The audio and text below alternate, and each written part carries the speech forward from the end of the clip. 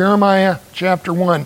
So I did a message a month ago now from Jeremiah chapter 1 and ended up not finishing it, and I said I would get back to do part 2, so that's what this is today. It's not the ideal way to do 1 month in between messages, because if they're meant to be connected, you tend to lose continuity. So I will go over briefly what I covered in the first message, and then, Lord willing, we'll finish this up today. Next week, of course, is home church, and so we'll be in the exhortation study. So 2 weeks from today, I intend and hope to get back to our Acts study. In Acts chapter 4, we'll be beginning. So for today, we're going to read from Jeremiah chapter 1, verses 4 and 5. Now the word of the Lord came to me, saying, "Before I formed you in the womb, I knew you. And before you were born, I consecrated you. I appointed you a prophet to the nations." Now, I had shared in that first study a month ago that this was a passage that has been very personally meaningful for me in the course of my walk with the Lord, but I have just recently been reading on a daily basis back through the book of Jeremiah, just one chapter a day.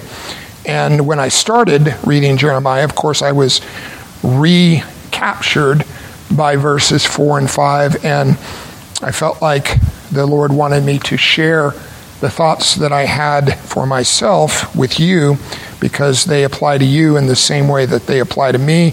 And the thoughts that are represented here, especially in verse 5, of course, the thoughts that are represented here are super important for every believer to rightly understand in terms of their own life and their relationship with the Lord.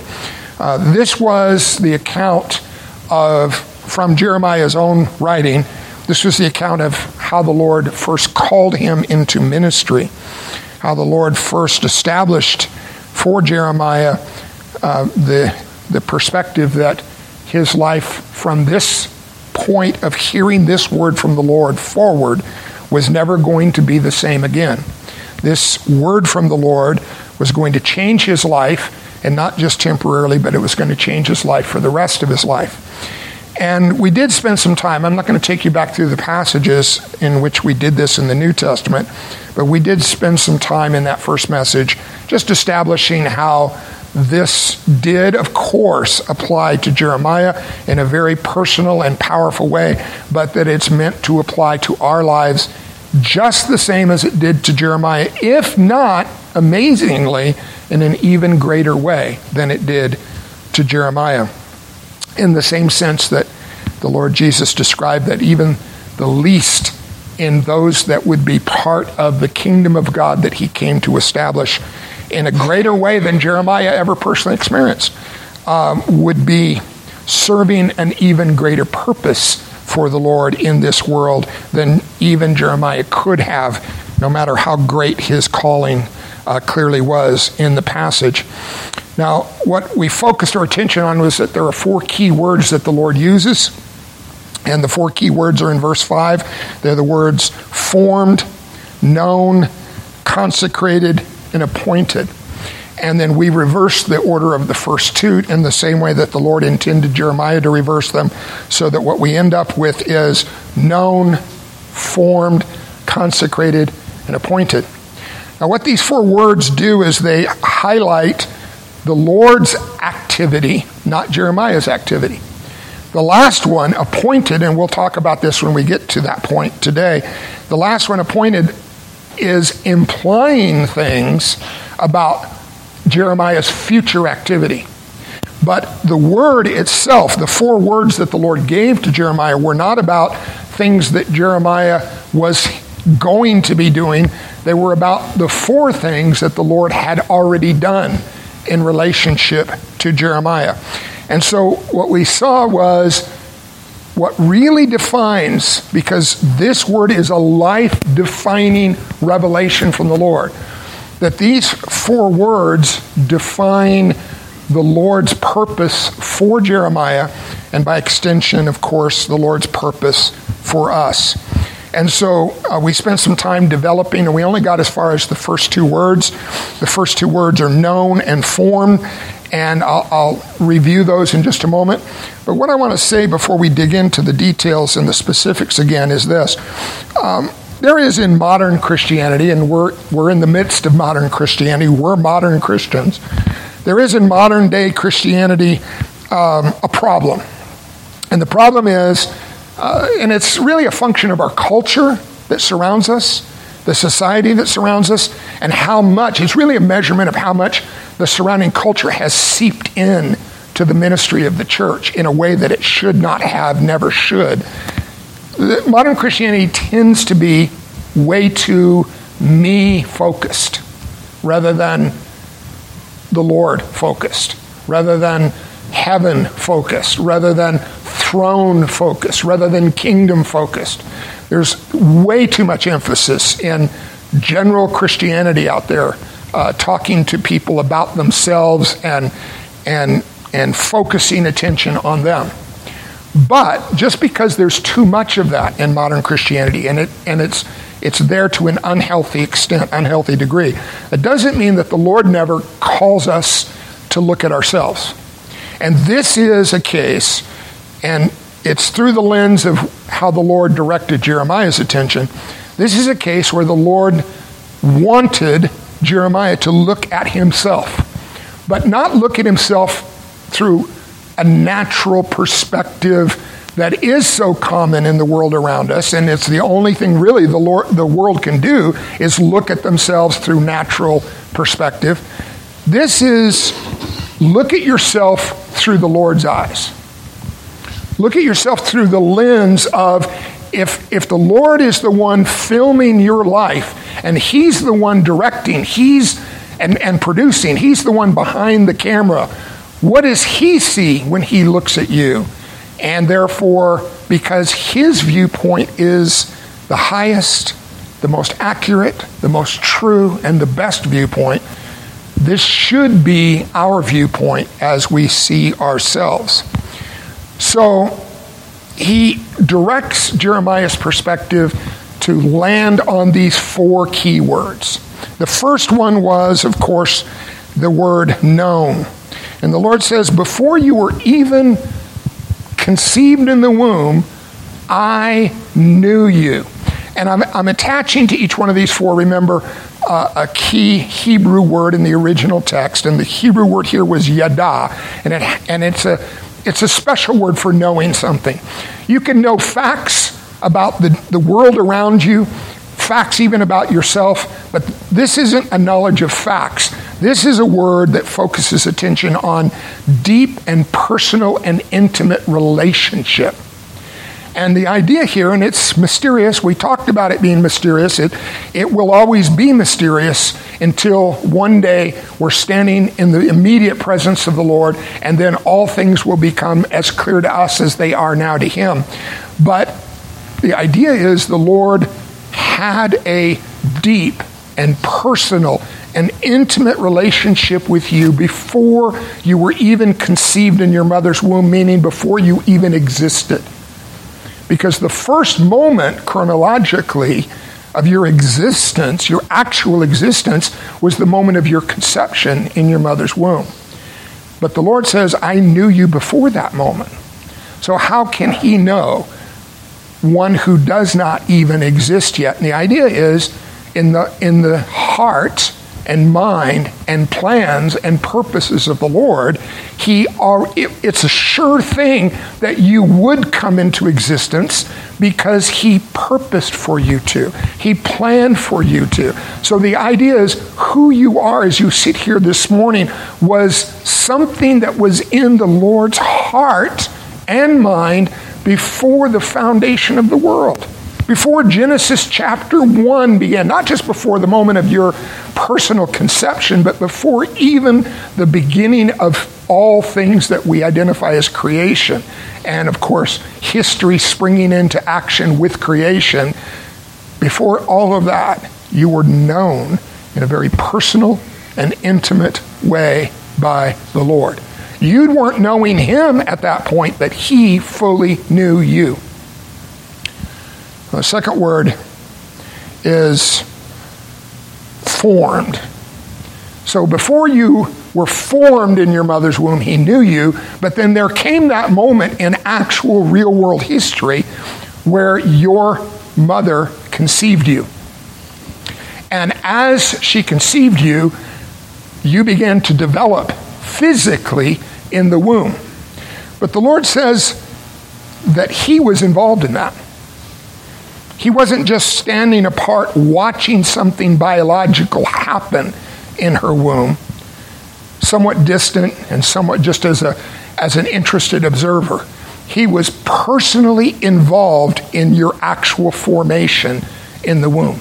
And he uses the Hebrew word yatsar, which is, we went back and looked at in Genesis chapter 2, the same word that the Lord uses when he came into the garden and took some of the soil of the ground and he formed it into the shape of a human body, and did so exactly like a potter takes clay and forms it into a vessel for his purposes.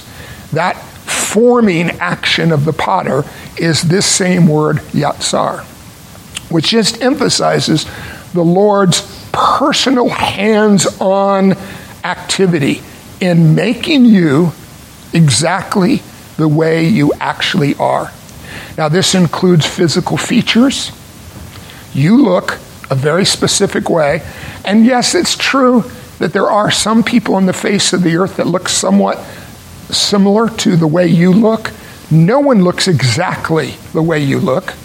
And not just look a certain way because your physical features were formed a certain way. This word also implies that the Lord was actively involved in shaping who you are inside as well as outside. And I'm not just talking about your internal organs. I'm talking about the person that you are. Your personality was formed by the Lord. How many of us have an identical personality here? Like, I'll use my wife as a contrary example to me. Do you guys know Sandy and I? Do we have an identical personality? How different are we actually? We're as different as two people can possibly be. Which is all to God's glory, right? And he uses that in my life, and he uses that in her life, and he uses that in all of your lives. But that shaping even of personality distinctions, not just personality, but even likes, interests, abilities. I have certain capabilities that you don't have. And you have certain capabilities that I don't have. Is that just something self-originated? According to this passage in Jeremiah 1, verse 5, that's something that's divine. That's something that is the evidence of God's hand at work in forming you a very specific way. And all of that for his specific and special purpose in your life. I'll read, just for catching us up, these two portions from the Psalm 139 that we spent some time in. I won't develop these again today, but let me just read these two passages again. The first one had to do specifically with being known. The second later in the psalm is having to do more with how we were formed. So Psalm 139, verse 1 through 6. O Lord, you have searched me and known me. You know when I sit down, when I rise up. You discern my thoughts from afar. The implication of that is he knows what you're going to think even before you think it. You search out my path and my lying down and are acquainted with all my ways. Not just where you go, but why you go the way that you go when you go wherever it is that you go. Even before a word is on my tongue, behold, O Lord, you know it altogether. You hem me in behind and before. This is not a bad thing. When the Lord hems you in as his child, he can hem in his enemies to restrain their evil activities. But when he hems his children in, it's like Caleb's exhortation to us about the parking lot and watching over his children. When Caleb hems his children in, it's only ever for their good and for their benefit. You hem me in behind and before and lay your hand upon me. Such knowledge, all this knowledge about how deeply and intimately and completely the Lord knows us, such knowledge is too wonderful for me. It is high. I cannot attain it. Then skipping down to verse 13, the focus shifts to being formed. For you formed my inward parts. You knitted me together in my mother's womb. I praise you, for I am a total mess. No, I read the wrong translation there. I praise you, for I am fearfully and wonderfully made. Fearfully part is, I had nothing to do with this. I had nothing to do with turning out the way I actually turned out. Now, I'm not talking about once I was born and raised in the wrong ways and the effects of sin and all of those things. But just making me who I am and the way that I am, that was entirely the Lord's doing. It's a fearful thing. But it's also, and we're meant to come to grips with this. We're meant to get this. We're meant to embrace this and then ultimately rejoice in it. Every single person sitting here that belongs to the Lord was wonderfully made. Wonderfully made. It can be misunderstood, but you're a masterpiece. The Lord made you a special and unique way in order to serve a specific purpose in this world, and it's important for you to buy into that. Not resulting in you feeling proud and arrogant about yourself, but feeling, humbled, feeling deeply appreciative that the Lord did something unique when he made you. I'm fearfully and wonderfully made.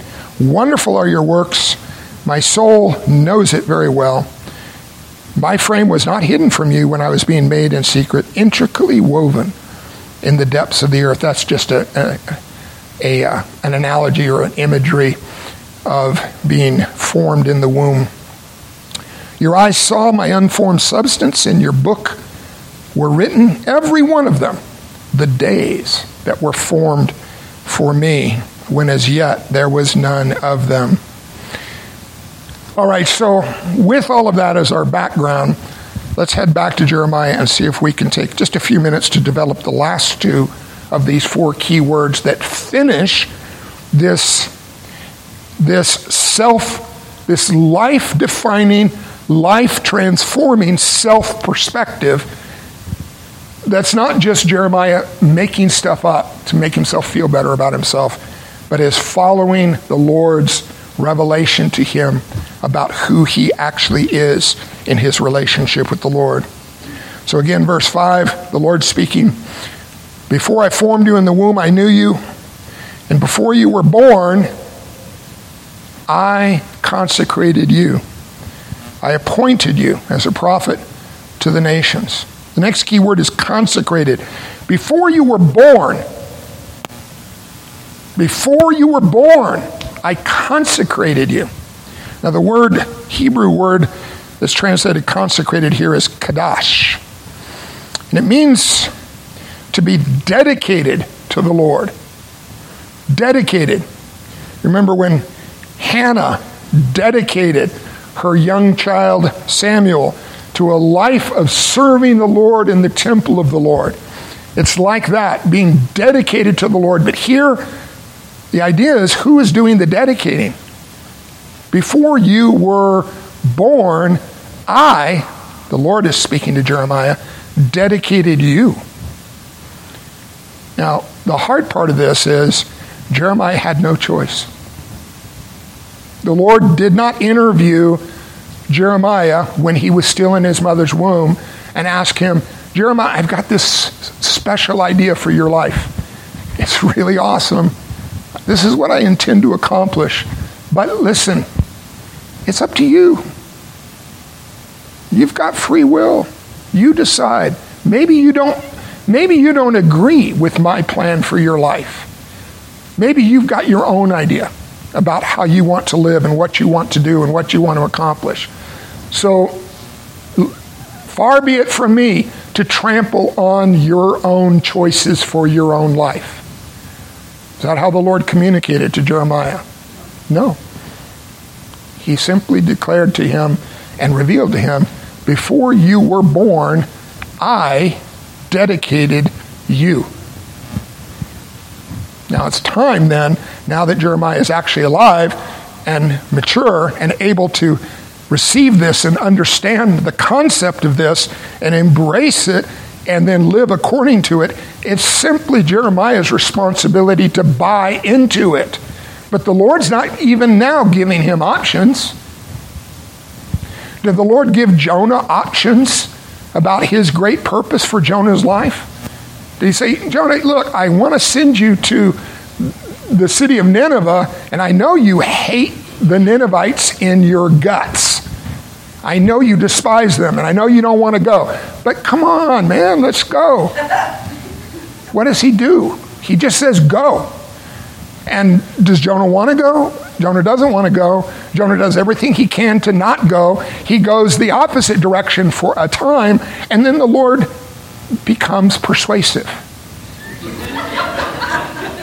Right?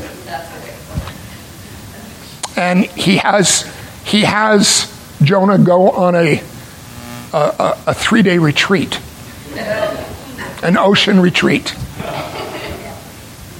3 days in the belly of the great fish, being massaged by not essential oils, but digestive juices, softening him up. And then when eventually the Lord appoints for the fish to vomit him out on the shore, the opposite direction of where Jonah was going, but the direction that was in agreement with where the Lord was taking him, Jonah has had an attitude adjustment. And he's had a perspective adjustment. And now he knows clearly exactly why he's here in this world and what it is that he's meant to accomplish. That's all of that is contained in the single word, dedicated or consecrated. So let me share with you 4, let's see, I think I've got 4 key passages on this concept. The first one is 1 Peter chapter 2. They're all 4 of these are going to say the exact same thing, just slightly different.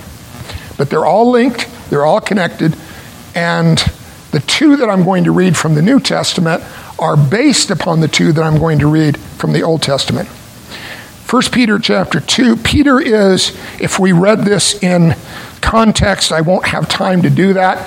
I'm going to start reading just verse 9. But what Peter's talking about from chapter 2, verse 1, is he's talking about the Lord's purpose in his saved people.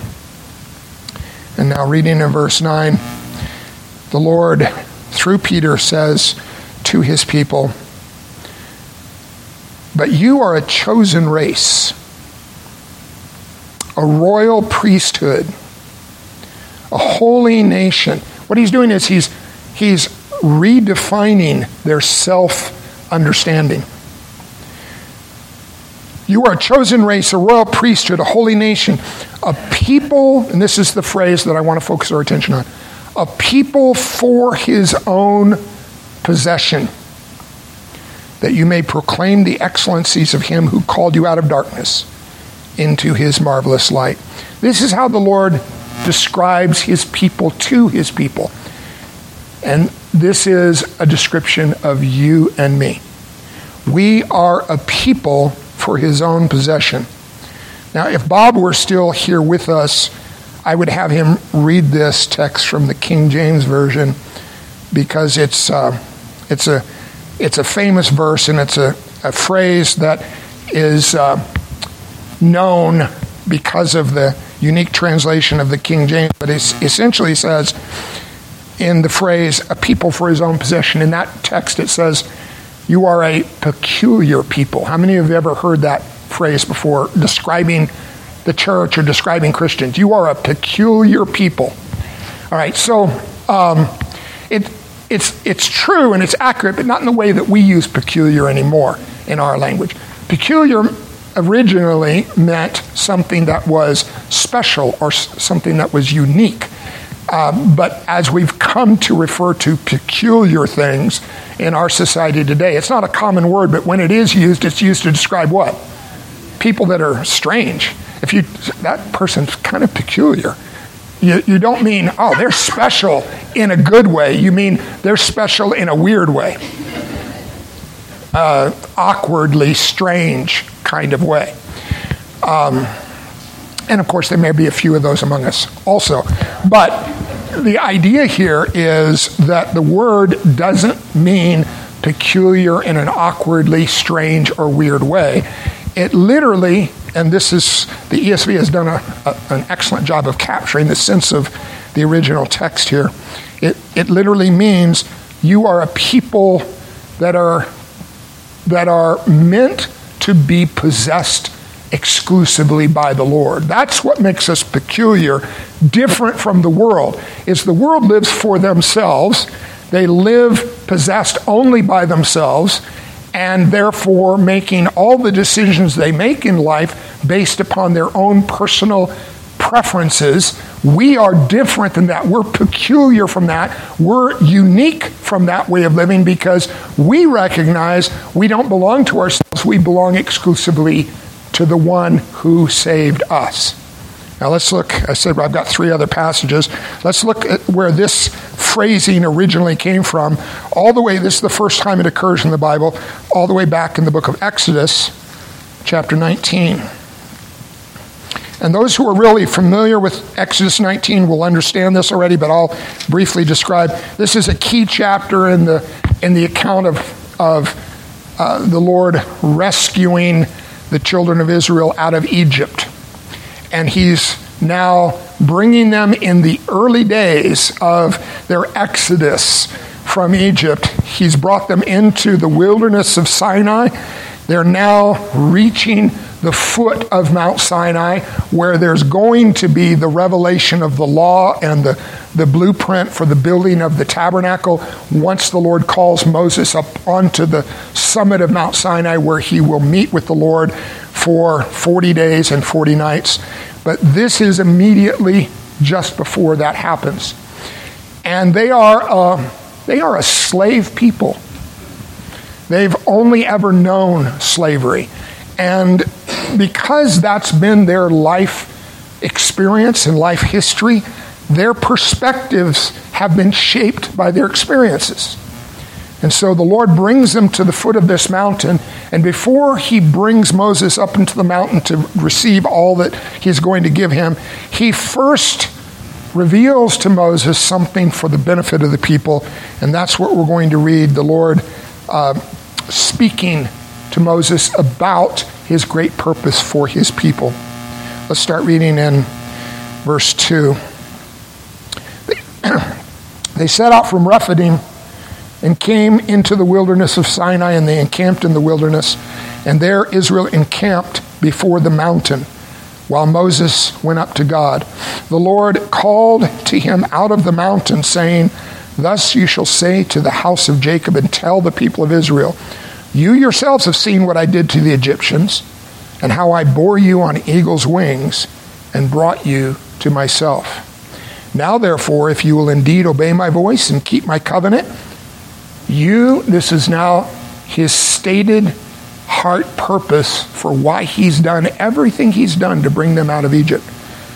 If you will indeed obey my voice and keep my covenant, you shall be my treasured possession among all peoples, for all the earth is mine." What does that phrase, "all the earth is mine," mean? It means the Lord is saying, the whole world belongs to me. I'm Lord over it. I created it, It's under my control, therefore. It all belongs to me. But I don't value all of it the same way that I value my people. I value my people, and this is not meaning all the people in the world, but I value my people above even the rest of the world that belongs to me. And you, as my people, my saved and redeemed people, my covenant people, you shall be my treasured possession among all the peoples of the world. Meaning, he's going to take some of all. Not all. He's going to take some of all, and he describes and defines them as his treasured possession. So the possession part is the theme that Peter picks up on and develops in the passage we just read. A people for his own possession.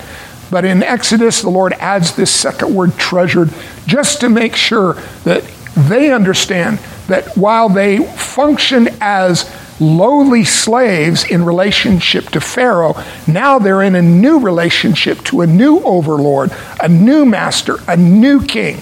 And he views them not as lowly slaves, but as his treasured possession. Yes, they belong exclusively and entirely to him, like they formerly belonged exclusively entirely to Pharaoh. But now there's this new element in the new relationship of treasuring. But that treasuring doesn't diminish the fact that they belong to him, not to themselves. Now let's look at another passage. This one is in parallel to the one we just read. This is in Deuteronomy chapter 7. And you might remember that the books of Exodus and Deuteronomy play a parallel and related purpose in the story of the Exodus, and that the book of Exodus is the beginning of the Exodus journey. And Deuteronomy comes and is revealed by the Lord at the end of that journey. 40 years separates the two books, but the same purpose remains constant through the whole experience and on into the future. We'll read from Deuteronomy chapter 7, verse 6. So this is now, they're camped on the far side of the River Jordan functioning from where they started as a boundary between them and the Promised Land. And before the Lord allows them to cross the River Jordan and enter the Promised Land, he wants to now reestablish the same new perspective that he began to establish in their hearts in Exodus 19. But in the intervening years, they've forgotten this, or it's never really taken root in their hearts in the way that it should have. So Deuteronomy 7:6, for you are a people holy to the Lord your God. Now this word holy here does not mean that they are acting better than all of the other people on the face of the earth. They should be. But what's the big problem in the Exodus? We've read the story. We know the unfolding of the events. The problem was they didn't act better than the people of the world around them. But holy means to be separated from. And in that separation, there is a distinctive purpose that's established by it. So the idea is they haven't been acting like they should because their perspective hasn't really gained the benefit of what the Lord intended them to gain. And the perspective of your heart is what shapes your behavior. It's what shapes your choices. It's what shapes the words that come out of your mouth.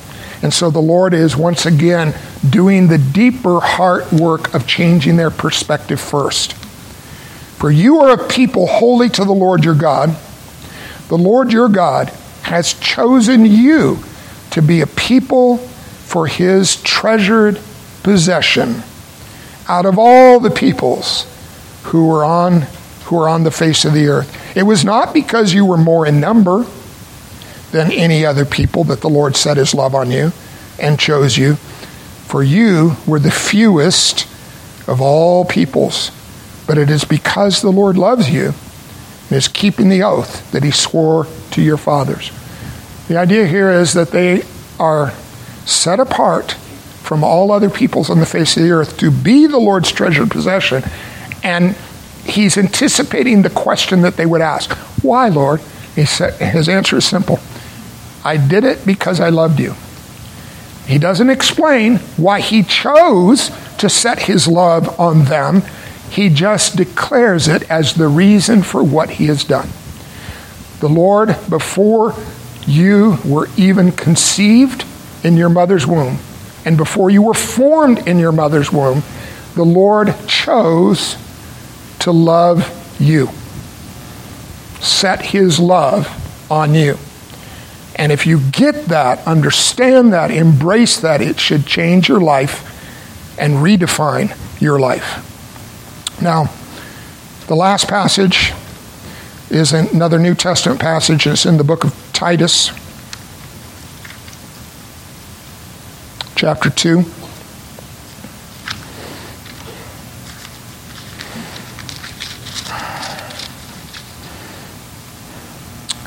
And I'm going to focus on verse 14, but I have to read from verse 11. This is one of those cases where the Apostle Paul tells in just like 3 or 4 verses the whole eternal story of God's plan for redemption and salvation.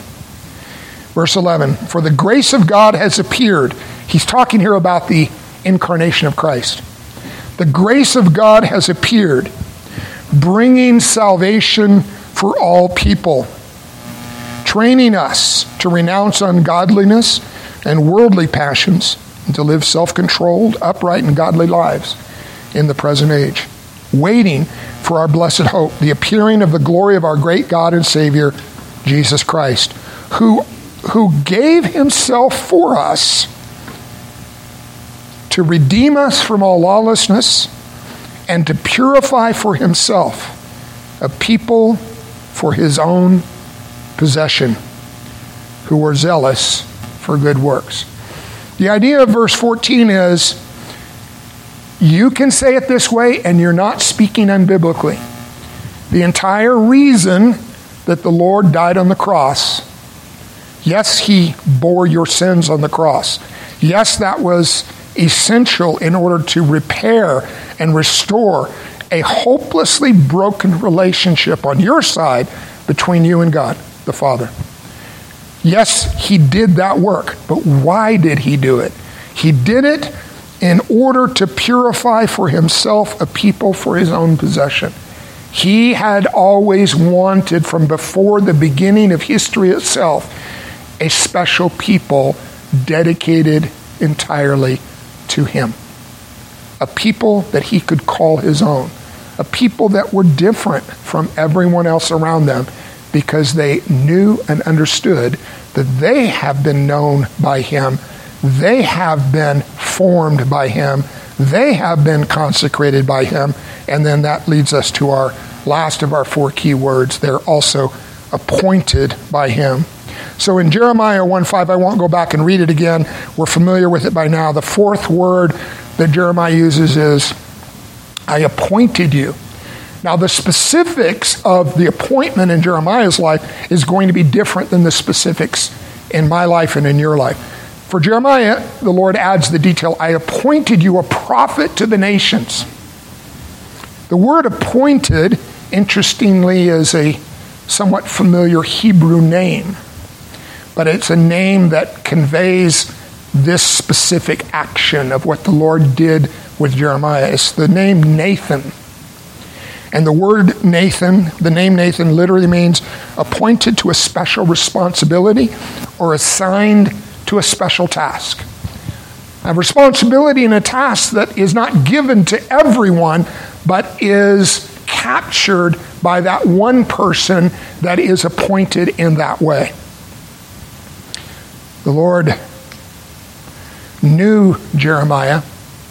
The Lord formed Jeremiah to be the exact way that he was, different than all others that came before him or have lived since him. And the Lord set him apart in this wholly owned by the Lord exclusively kind of relationship. But all of that was for this purpose of an appointment given to him. Now, if you've been part of this church for any length of time, you've heard me periodically revisit the concept of those who belong to the Lord have been given special, what I've coined my own phrase, special life assignments. That's the concept of being appointed. What the Lord is essentially revealing to Jeremiah is, I'm boiling it down, I'm using my own words. He's saying to Jeremiah, you are special, but I have a special purpose for you. The idea of being special is not just so that you could just sit and contemplate your own specialness for the rest of your life. You're special because I intend to accomplish something special in you, with you, and through you for the ultimately the Lord's glory and the fulfillment of the Lord's great purpose on the earth. So there are two passages I want to tie to this, and this will end our study today. The first one we have focused a lot of attention on before, but let's go back to Ephesians 2, verse 10. And again, in this section, I won't read the first 9 verses of chapter 2, but Paul, again, tells the whole story of the gospel from verse 1 of chapter 2, leading up through to verse 9, where now the hopelessly lost person is wondrously saved and redeemed and justified. And that leads us to verse 10, which is, why did the Lord go to such extremes to accomplish salvation in our hearts and in our lives? Verse 10, for we are his workmanship. Now, this is years and years ago, when I taught through Ephesians and came to the word workmanship, I emphasized that it could have been translated by the word masterpiece. Because the idea here is, it's a word picture. It's picturing God as a craftsman, like a painter or like a sculptor. And you know how it is, there are some people try their hand at painting, and they're not very good at it. And nowadays, if you're not very good at it, you sell your paintings for millions of dollars.